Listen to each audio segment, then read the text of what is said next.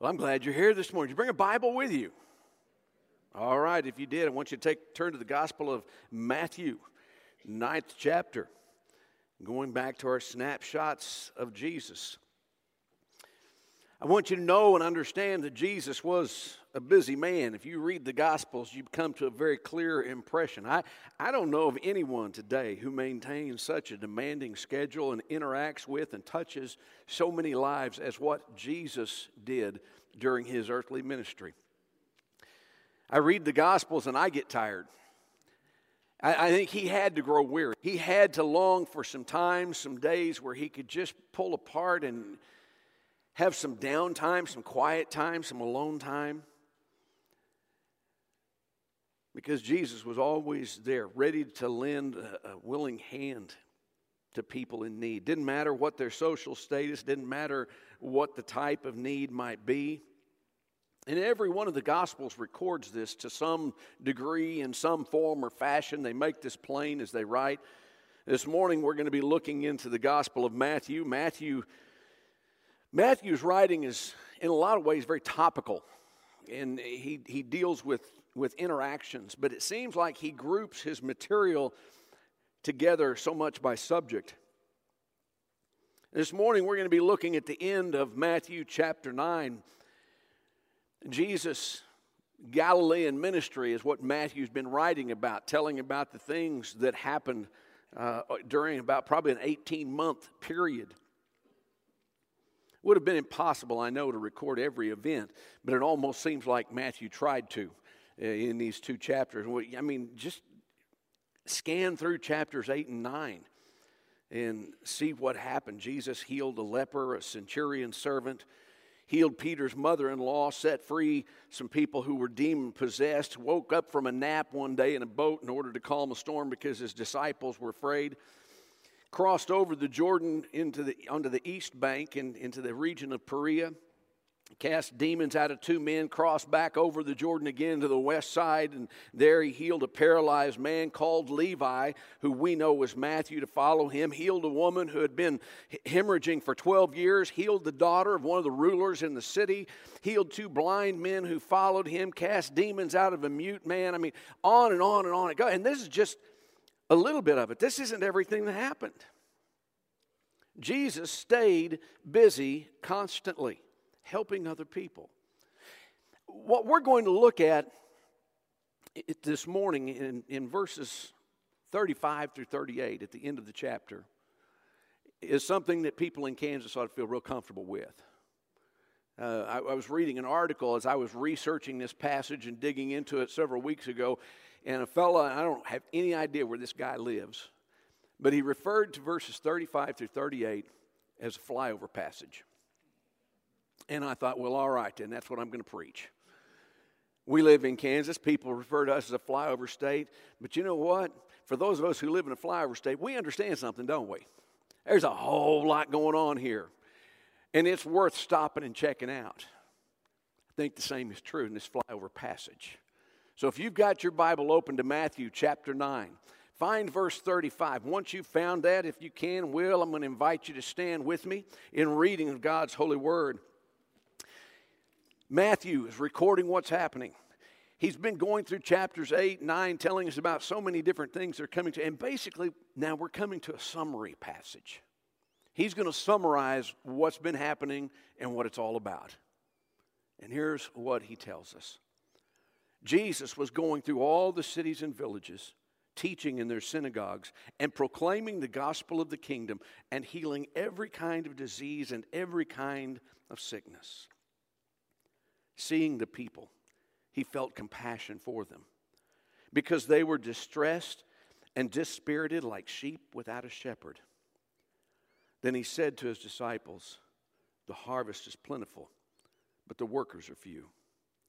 Therefore, beseech the Lord of the harvest to send out workers into his harvest."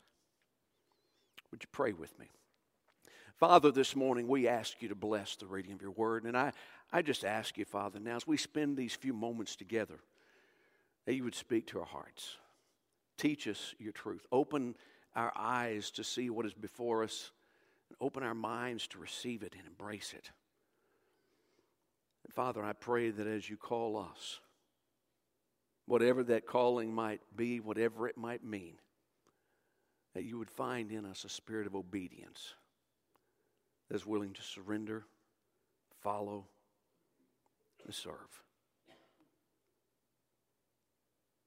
Father, teach us your ways and teach us to walk in them. For we pray this in Jesus' name. And all God's people said, amen. You may be seated. These verses summarize everything Jesus did. His ministry included teaching, preaching, healing. When he took the time to view the people, it touched his heart in a powerful way.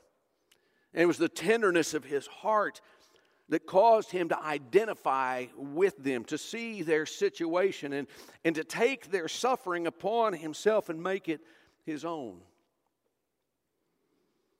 He urged those who followed him, those who called him master, teacher, rabbi, to engage, to use what was at their disposal to spread the gospel of the kingdom of God, to confront the hurts that people had. Now, these verses are really simple. And you all can tell probably by listening that I'm not at my best vocally this morning. So we're just going to unpack it. And we're going to keep it simple. All right? I think there's a threefold picture of the Master here that needs to be seen. And I think that it speaks to the situation we're living in today and what is around us and what is our opportunity. So I want you to keep your Bible open because I'm not leaving this passage. We're just going to stay right here, okay? But I want us to see what happens here. And it's really simple.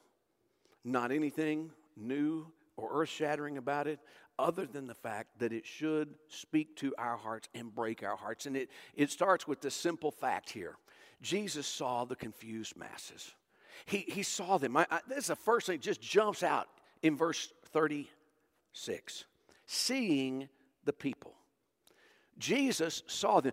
You know what? I want you to know something this morning. Jesus sees you. It doesn't matter who you are.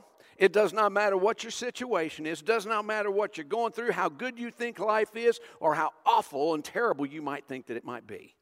Jesus sees you. He knows what you're going through. He knows what you're feeling. He knows your hurts. I mean, in that time when Jesus looked and he saw the people, he saw people who were trying to make sense out of their lives. These weren't the folks who were moving in the circles of culture in Jerusalem. He's up in the north. He's up among a rural people who are trying to figure out just how to survive and make life work from day to day. And if there were ever any people who were confused about what their life was, it probably was those folks. They were dealing with issues of security and what it meant to be a Jew under Roman authority. These people had been in bondage. With the exception of just a few short years, they had been in bondage ever since the days of the Assyrian and Babylonian empires. They wondered about their religion. They went to the synagogue and they listened to the scripture readings and they read about Messiah, a coming Messiah, and they waited. And they waited. And they waited. And messiahs showed up. The problem was they were all false messiahs. And they would lead for a while in their direction and people would follow. And whenever they were gone, they would leave a wake of dead bodies and tragedy behind them. And so the Jews, for a large part, had come to be a people who didn't know who they could turn to. They didn't know who they could trust. They were living in spiritual and mental and emotional confusion. Basically, folks, they weren't a whole lot different than the people we live among today. Wouldn't you think our world's a little bit like that? People are trying to figure out and understand the real issues in our world. Just turn on the news for a little bit. Turn on the news for a little bit. Just think about it. We're confused militarily. We have folks who tell us if you want peace, then you have to procure peace through being strong and intimidating people.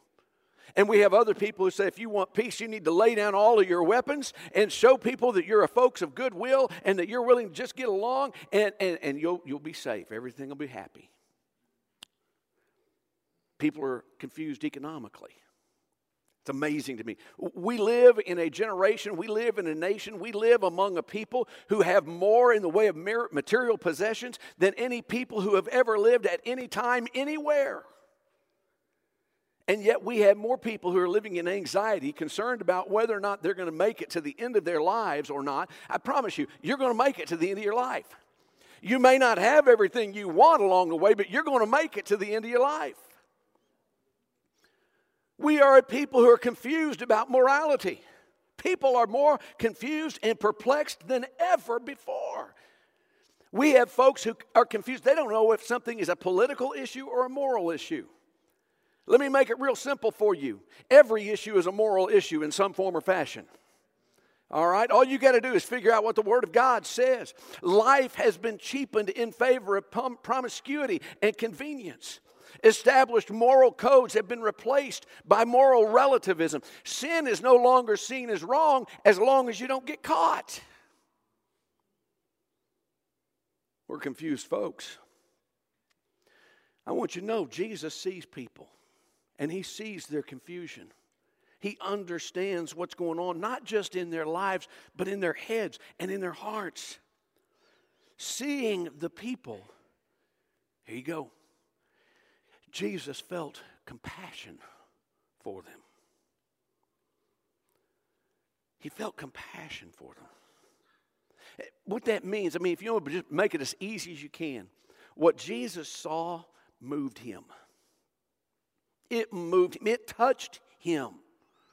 As Jesus viewed the spiritual and mental and moral confusion of these people, as well as their other needs, because there were folks there who were sick, and there were folks there who were hungry. There were folks who were just trying to figure out how to get by. But when He saw all of this, He was stirred, He was moved, and He was filled with compassion. What that means is He felt their pain. He was aware that many of the people who were around Him had been disappointed in life. Now, I just want to ask a simple question. How many of y'all have ever been disappointed in life?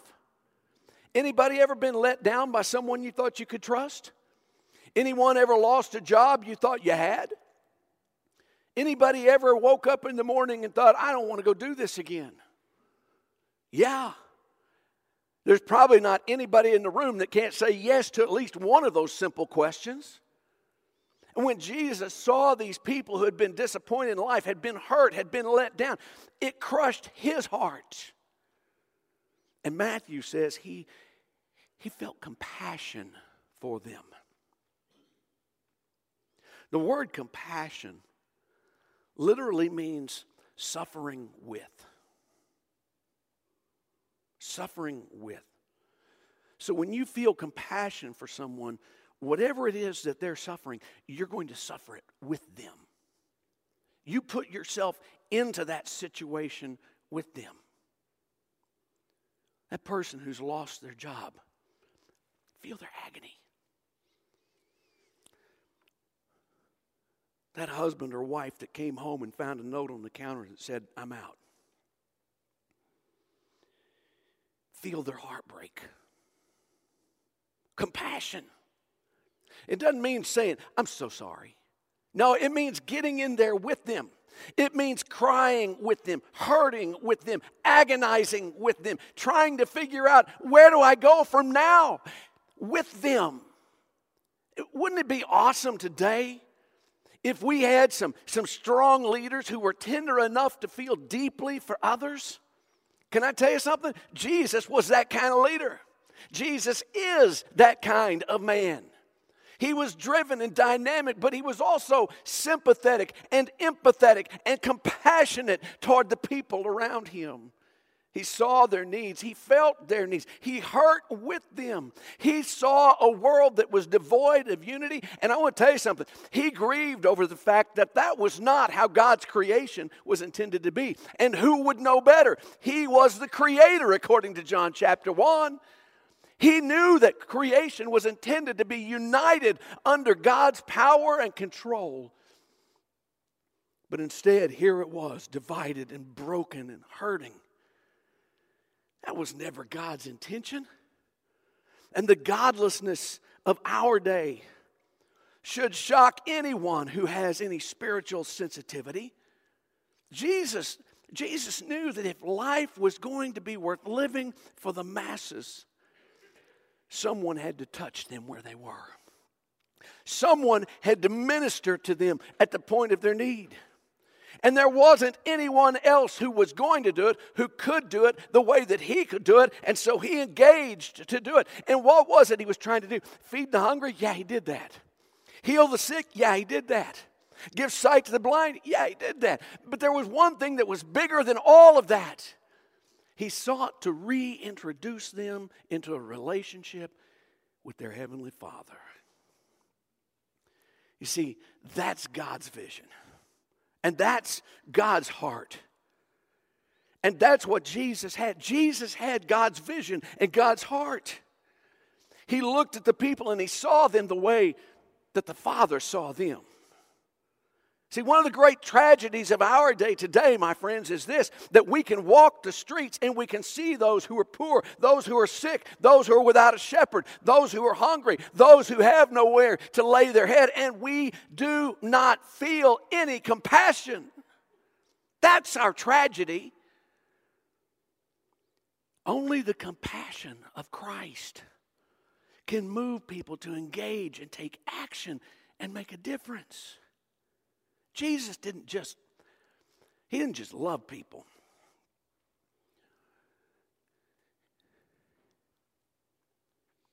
He saw them and he saw their worth.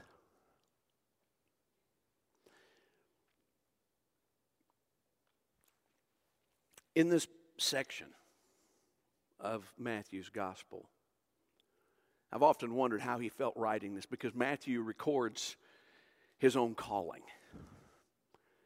How Jesus called him a tax collector. I mean, come on. Folks, we're getting to the last part of February. I know some of y'all are thinking you don't like tax collectors very well. All right? These people despised the tax collectors. When the people of Israel looked and saw Levi, what they saw was a man who had traded. He had traded sides. He had gone from being a loyal Jew to now being a subject who was serving Rome. He was taking from the Jewish people and giving to the Roman Empire. He was a traitor. He was a dog. He was worthless. They didn't want anything to do with him, but Jesus looked at him and saw him differently. Jesus looked at him and saw he was a man of potential. And so he called him out. Why did he do that? Because he saw in Levi or Matthew one who could be part of his inner circle. He saw someone who could remember what was going on and had the ability to sit down and write it down so that those coming years and centuries later would be able to read this account and see what Jesus was about. Jesus called him to follow, and in doing that, he let Matthew know, I see who you really are. I know what you can really do. I'm going to bring you into this. We're going to use you to accomplish. You see, why did he do that? Because he had compassion. He didn't just see what Levi was doing. He felt what Levi was feeling. That's what compassion does. Compassion sometimes leads us to deal with people not based upon what we see with our eyes, but what we feel with our hearts.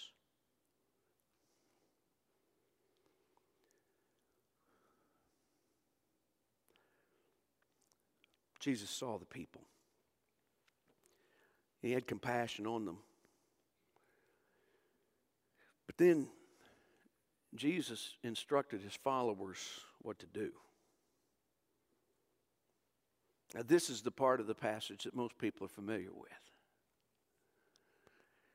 These last couple of verses. Verses 37, 38. You got your Bible, look at them again. Then he said to his disciples. See, this isn't for the crowds. This isn't for the masses. This is for that group that was there with him. Those who already knew who he was. Those who were already following. Those who believed. He said to his disciples, the harvest is plentiful, but the workers are few. Therefore, beseech the Lord. Pray. Call out. Cry out to God. Beseech the Lord of the harvest to send out workers into, did you see this? Into his harvest.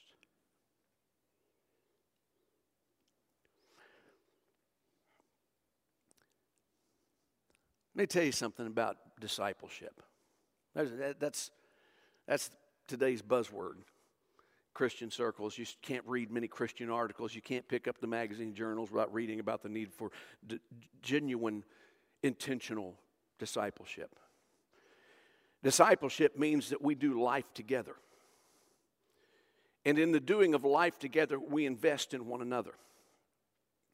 Discipleship, I believe, is always intentional, and simply because whenever as a Christian man I put myself into someone else's life and spend time with them, that's the whole point. I'm not just wanting to hang out with somebody, although I enjoy people's company, but when I hang out with people, here's the reality. I want to spend time trying to give to them some of what I know from Christ, hoping that they can teach me some things as well. It's what we do. Discipleship should always be intentional, but it ought to be natural. It ought to just flow out of who we are as followers of Jesus Christ. Now, I want you to look, though, at what he says. He said to his disciples, okay, these are the people he's pouring into. These are the people he's teaching. These are the ones he's training. Understand, these are folks he's preparing because he knows that his time is going to draw to a close. And when he's gone, someone's got to carry on the kingdom work. And so he's equipping them, he's training them, he's discipling them, he's teaching them. What does he teach them to do? Look at what he says. The harvest is plentiful. Now I just want to stop right there. No excuses, folks. No excuses. Well, we're in an area that's been burned over by religion so much. There's so many different churches. There's so many. No excuses. The harvest is plentiful. Now, if you want to argue that or debate that, take it up with Jesus. He's the one that said it. The harvest is plentiful. There are people that need to hear about, learn about, and know about the kingdom of God. Whenever we come to church, we hear a message. Maybe our emotions get stirred. Maybe we're called to action. I want to tell you something. It means absolutely nothing to come in here and be stirred if we are not changed.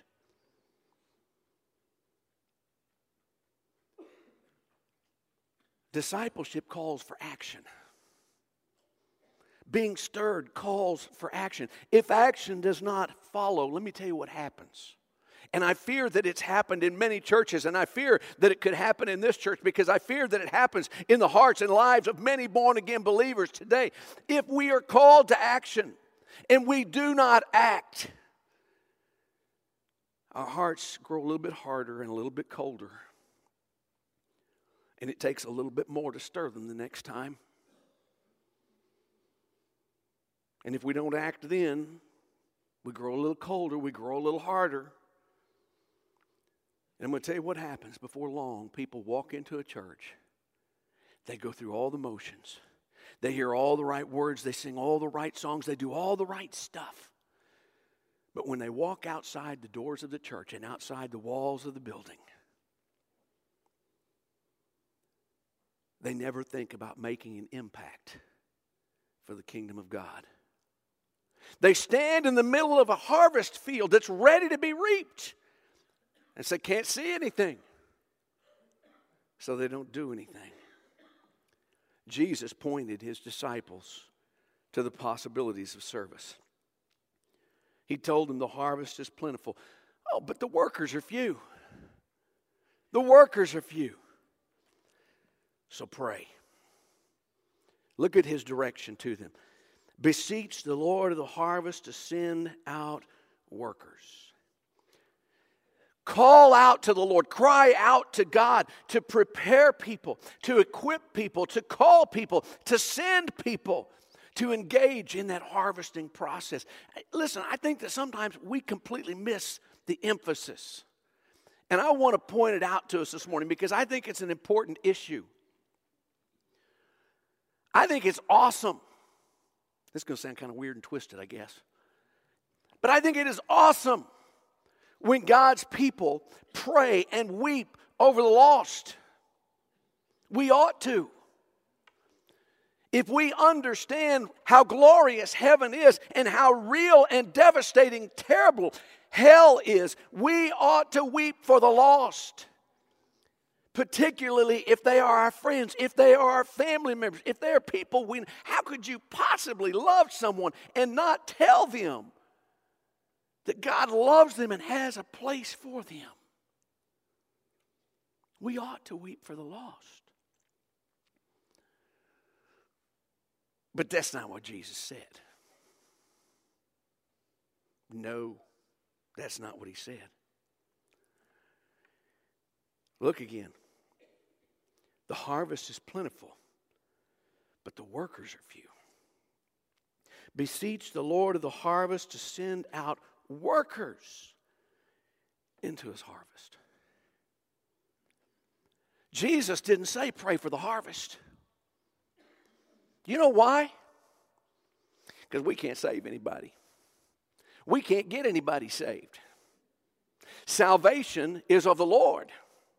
It is the Spirit of God that convicts men and women and boys and girls of sin. It is the Spirit of God that draws and woos them to come and look at the cross and see the Savior there who is pouring out his life in order to redeem them from sin and buy them back from bondage.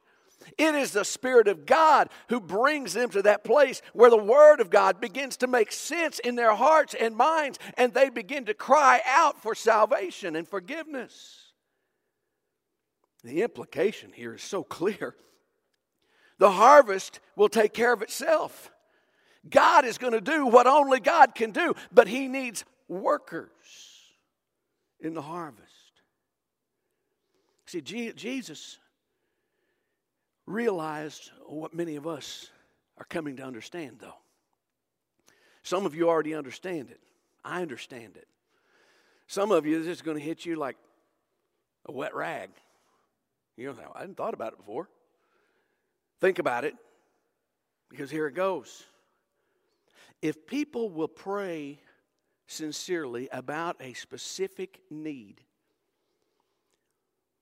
eventually, it is very likely that they will offer themselves to meet that need. Because God will continue to grow that burden and that concern as we talk to him about it. We continue to talk about it because he won't let it go off of our hearts. If he doesn't let it go off of our hearts, we begin to understand how important it is to the heart of God. And as we come to understand how important it is to the heart of God, it begins to take control of our hearts. You know why? Because our hearts belong to God. I think it's so sad. It's so sad that when translations were being done, there's a division, a chapter division at this point in the text. Because I think too oftentimes we stop reading right there at the end of verse 38. We don't keep turning the page and going on to see what happens next. Because in chapter 10, verse 1, Jesus called the 12 together and he divided them up 2 by 2 and he sent them out to witness, to preach the kingdom of God, just like he had been talking to them about. Friends, I want you to hear me. We need to be praying for workers. We need to be praying for people who are willing to pour themselves out into the pouring out of the gospel of Jesus Christ. The harvest will take care of itself if the workers will go into the field. God has already provided it. He's already said the harvest is plentiful. But the workers have got to get there. As I was reading this and I was thinking about this, I found myself leaning back in my chair and saying, Tim, how much do you really care about people? Well, brothers and sisters, how much do we really care? Does it really matter to us that hearts are broken, that lives have been torn apart, that hope has been lost, and that people are on their way to hell and have no idea that there is a different path? Do you really care? Jesus cared. He went where the people were. You say, how do you know that? All the way back at the beginning of the text. Jesus went from village to village and town to town. He went where the people were at. I don't want to complicate anything. In fact, I want to make things as simple as I can because, well, that's what it takes for my brain to function. So let me make it simple. The best way that we can introduce people to a better life is to introduce people to Jesus. That's it. He's the one who can set them free. He's the one who can make them a new creation. He's the one who can give them a new life. He's the one who can provide purpose for them and give their life meaning every day. He is the one. We can't do it, but church, we cannot afford to become complacent. We've got to learn to think like Jesus thought, to feel as Jesus felt, to work as Jesus worked, to see as Jesus saw, and to work and engage our lives in reintroducing people to the Heavenly Father that sin and Satan have separated them from. The question is, will we? That's always been the question. And I'm going to tell you how it rolls out. Some are going to say, man, that's strong. Walk out the back door and do nothing. That's a heartbreaker, but it's the truth. My question is, can the Lord find just one or two people? Just one or two. Oh, I'd love to see dozens, but just one or two. I mean, you got to start somewhere, right? Can the Lord find those people?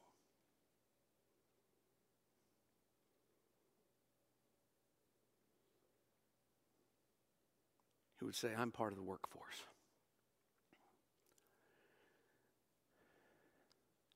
I may not be much. I may not have much. I may not even know much. But if He's calling, I'm going. What can the Lord do with a surrendered heart?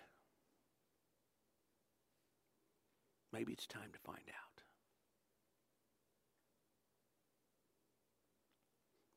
Let's bow our heads together.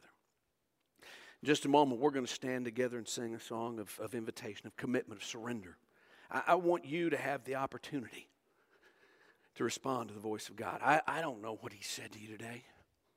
I don't know how He's speaking to you. I don't know how He's directing you. Maybe you're sitting here this morning and you're saying, I'm that person you were talking about earlier, that my life's been torn up. I've been broken. I've been hurt. I've been crushed. I've been destroyed. I don't think there's any hope. I don't think there's anywhere to turn. If you're that person, I just want you to hear me. There is a place to turn. There's a person to turn to. His name is Jesus Christ. And He loves you with a love you cannot even hardly begin to imagine. He loved you so much that even seeing the situation you were going to be in, that you are in, He was willing to lay down His life and take all of your sin, all of your flaws, all of your faults, all of your hurts, put it all on Himself so that you could put on His righteousness. And today, He's willing to make you a new creation. If you'll call on Him, if you will come to Him in repentance and faith, surrendering your heart to Him, letting Him take control, He'll make you a new creation.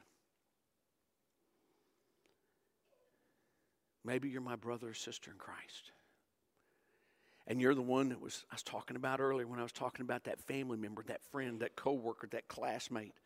Someone that you care deeply about, that you love, and you're concerned for them because you know they need a relationship with the Lord. You know that they're lost. You know that they're on their way to hell. They're separated from God. Would you offer yourself to the Lord today and say, Lord, use me. Use me. And if I'm not the one you can use for that person, send someone. Send a worker into the field. Send somebody to share with them the good news of Jesus Christ.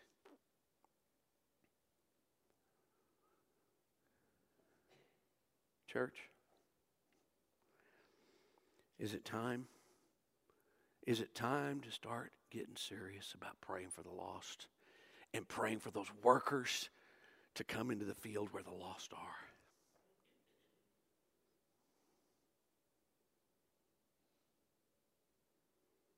Would you be one of those workers? Maybe you're sitting here and you're saying, man, I'm so glad I'm not part of this guy's flock. Has God led you here? Are you supposed to be a part of this church? Why aren't you? Why aren't you? I don't know what God's speaking into your heart, but I do know that if He's speaking to you, you hear His voice. Today is the day to be obedient. As He leads, you respond. Father, I thank you. I thank you this morning for your word. I thank you for your Son, Jesus Christ. Not only for the price He paid, but for the love that He showed. And for the calling He's placed upon the lives of those who are His. And I pray this morning that as we have listened not only to your word, but hopefully to the voice of your Spirit, that we sense your calling, we sense your direction. Father, I pray this morning that we would not just hear, but that we would obey. Help us, Father, to surrender. Lead us to give ourselves and all that we are into your control. If there's one here who doesn't know you, I pray, draw them to yourself, Father. We just want to rejoice with them in their new life.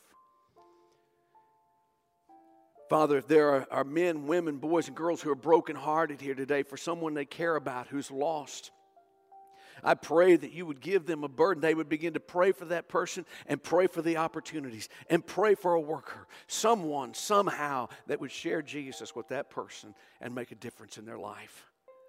And Father, if it can be us, oh, Father, take us and use us.